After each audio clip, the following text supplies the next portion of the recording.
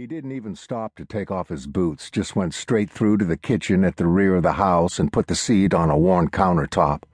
The thin cry echoed, seeming sharper, stronger in the confined space. Wyatt took off his hat and hooked it over the knob of a kitchen chair before turning back to the unhappy bundle. He lifted the blanket, momentarily marveling that a creature so tiny and fragile could emit such a shrill, ear-piercing cry.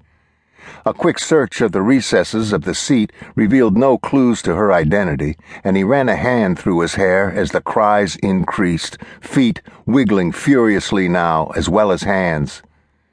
"Shh, baby," he murmured, his stomach sinking beneath the weight of the situation. He couldn't just leave her this way.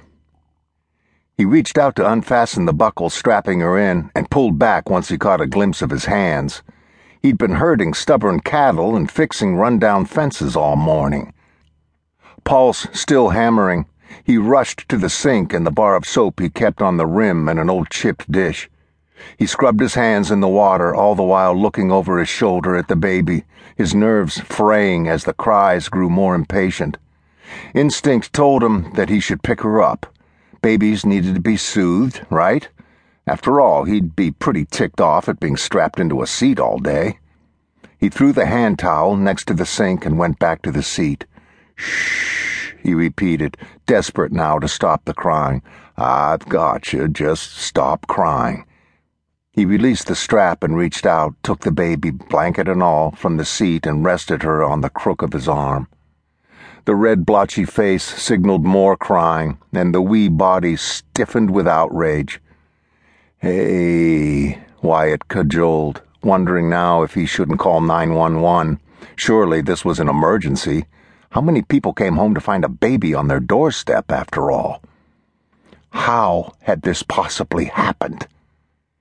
Dimly he recalled that a bag had been on the veranda along with the seat. It was his best hope for a clue, he realized. So, baby and all, he opened the sagging screen door with his hip and retrieved the bag. His boots thunked on the scarred hardwood as he went back to the kitchen and the counter, putting the bag on top. Trying to ignore the crying, he wrestled the zipper with one hand while holding the baby tightly with his other arm. Perhaps in here there'd be a name, an address, some way to sort out this horrible mistake and return the baby to where she really belonged. He pulled out a handful of tiny diapers, then a pair of pajamas with soft feet and a stuffed animal. 1, 2, 3 bottles and a can of some sort of powder added to the collection on the counter, then more bottles. He ran his hand along the inside of the bag, more clothes, but nothing else. Irritation flared, now that the initial shock was fading away. This was craziness, pure and simple. For God's sake! What kind of person left a baby on a stranger's porch and walked away? What kind of mother would do such a thing? What if he hadn't come back for lunch and she'd been left there all day? He let out a frustrated breath. Okay, without a doubt, the smart thing to do would be to call the police. And then he felt it. Something stiff near the front of the bag. He lifted a Velcro tab and reached into a front pocket. An envelope. Adjusting the baby's weight on his arm, he opened the flap, went to a kitchen chair and sat down, heavily. His eyes scanned the page, as if sensing something important were occurring. The infant quieted, and she plunged a fist into her mouth, sucking noisily and whimpering. Wyatt read the brief words, his back sagging into the chair, staring at the plain paper and then at the tiny girl in his hands. Holy jumpin' Judas. Her name was Darcy. He said her name, tried it out on his tongue, his throat closing as the sound of his voice faded away in the quiet kitchen. The answer that greeted him was a fresh wail punctuated by a sad hiccup.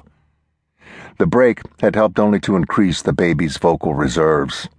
Her crying rose to a fever pitch, and Wyatt closed his eyes, still reeling from the contents of the letter. He had to make her stop so he could think what to do next. His stomach rumbled loudly, reminding him why he'd come back to the house in the first place. Maybe she was hungry too. As the inspiration struck, he grabbed one of the bottles off the counter where